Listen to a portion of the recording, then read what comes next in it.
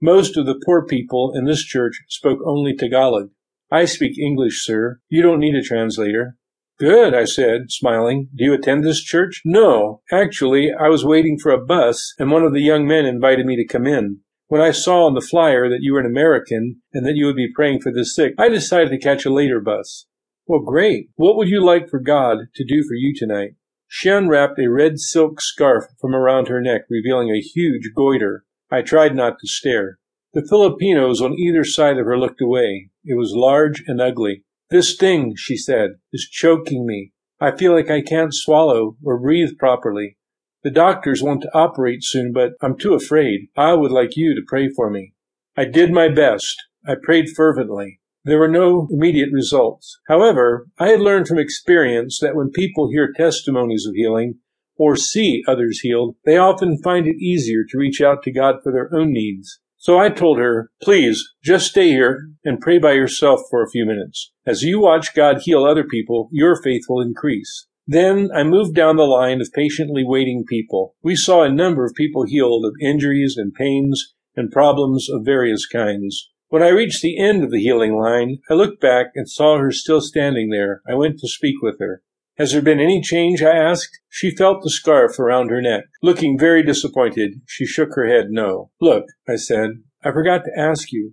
Are you a believer in Christ? Do you know him? She confessed that she was, in fact, a nominal, non-practicing Catholic. I shared the gospel with her, and she gladly prayed to give her life to God and to receive his Son as her Savior and Lord. Okay, I said, that's the most important thing that could have happened tonight. You have entered into eternal life. She smiled at that. The look on her face told me that she knew that what I was saying was true. My heart went out to her. Ma'am, can you come back again tomorrow? Yes, she said. I take the same bus home every night. It picks me up just across the street. I can always get a later bus. Okay then, come tomorrow and we'll pray again. I watched her small figure go out into the rain. The next night, she was there. We prayed, and nothing happened. The next night, she was there again.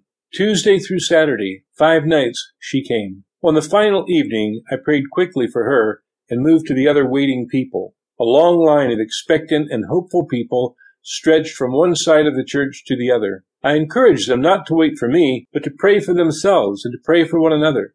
Men and women from the congregation were helping us to pray. It was quite noisy, as many enthusiastic, believing people were calling out to God. Suddenly, there was a commotion at the far end of the line, and the shouting there broke through the general din. June Evangelio, the Filipino pastor, and I quickly went to see what was going on. As we approached the far end of the platform, we saw a knot of people jumping, dancing, and shouting. We tried to make out what they were saying. Finally, one man broke away from the group and came to us. He cried excitedly, "She can hear! She can hear!" I noticed the people were gathered around a young lady in a green dress. June and I worked our way into the group. June was smiling broadly, as if he now understood. I was still puzzled. He spoke in Tagalog to the people around the young lady and finally turned to me. "Pastor Don," he said, "this is so wonderful. This woman is the daughter of a family in my church.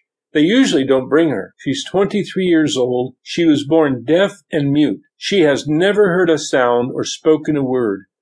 Now she seems to hear everything. Her family said Jesus to her, and she repeated it back to them. Her first spoken word ever was Jesus. Isn't this wonderful?" It really was. Still, I was puzzled. "June, then why is she crying and holding her head?"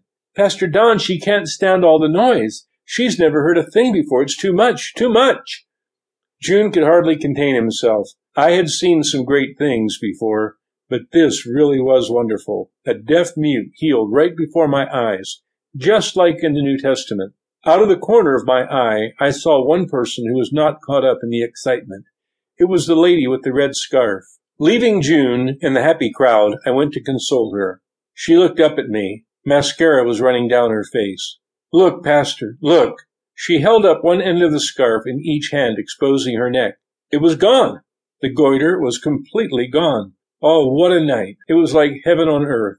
We celebrated, we hugged, we danced with joy. We went out for pizza. I wished that night in the ghetto of Caloocan City would never end. But they had to go home to their shacks, and I had to go back to the 5-star hotel. What a crazy world.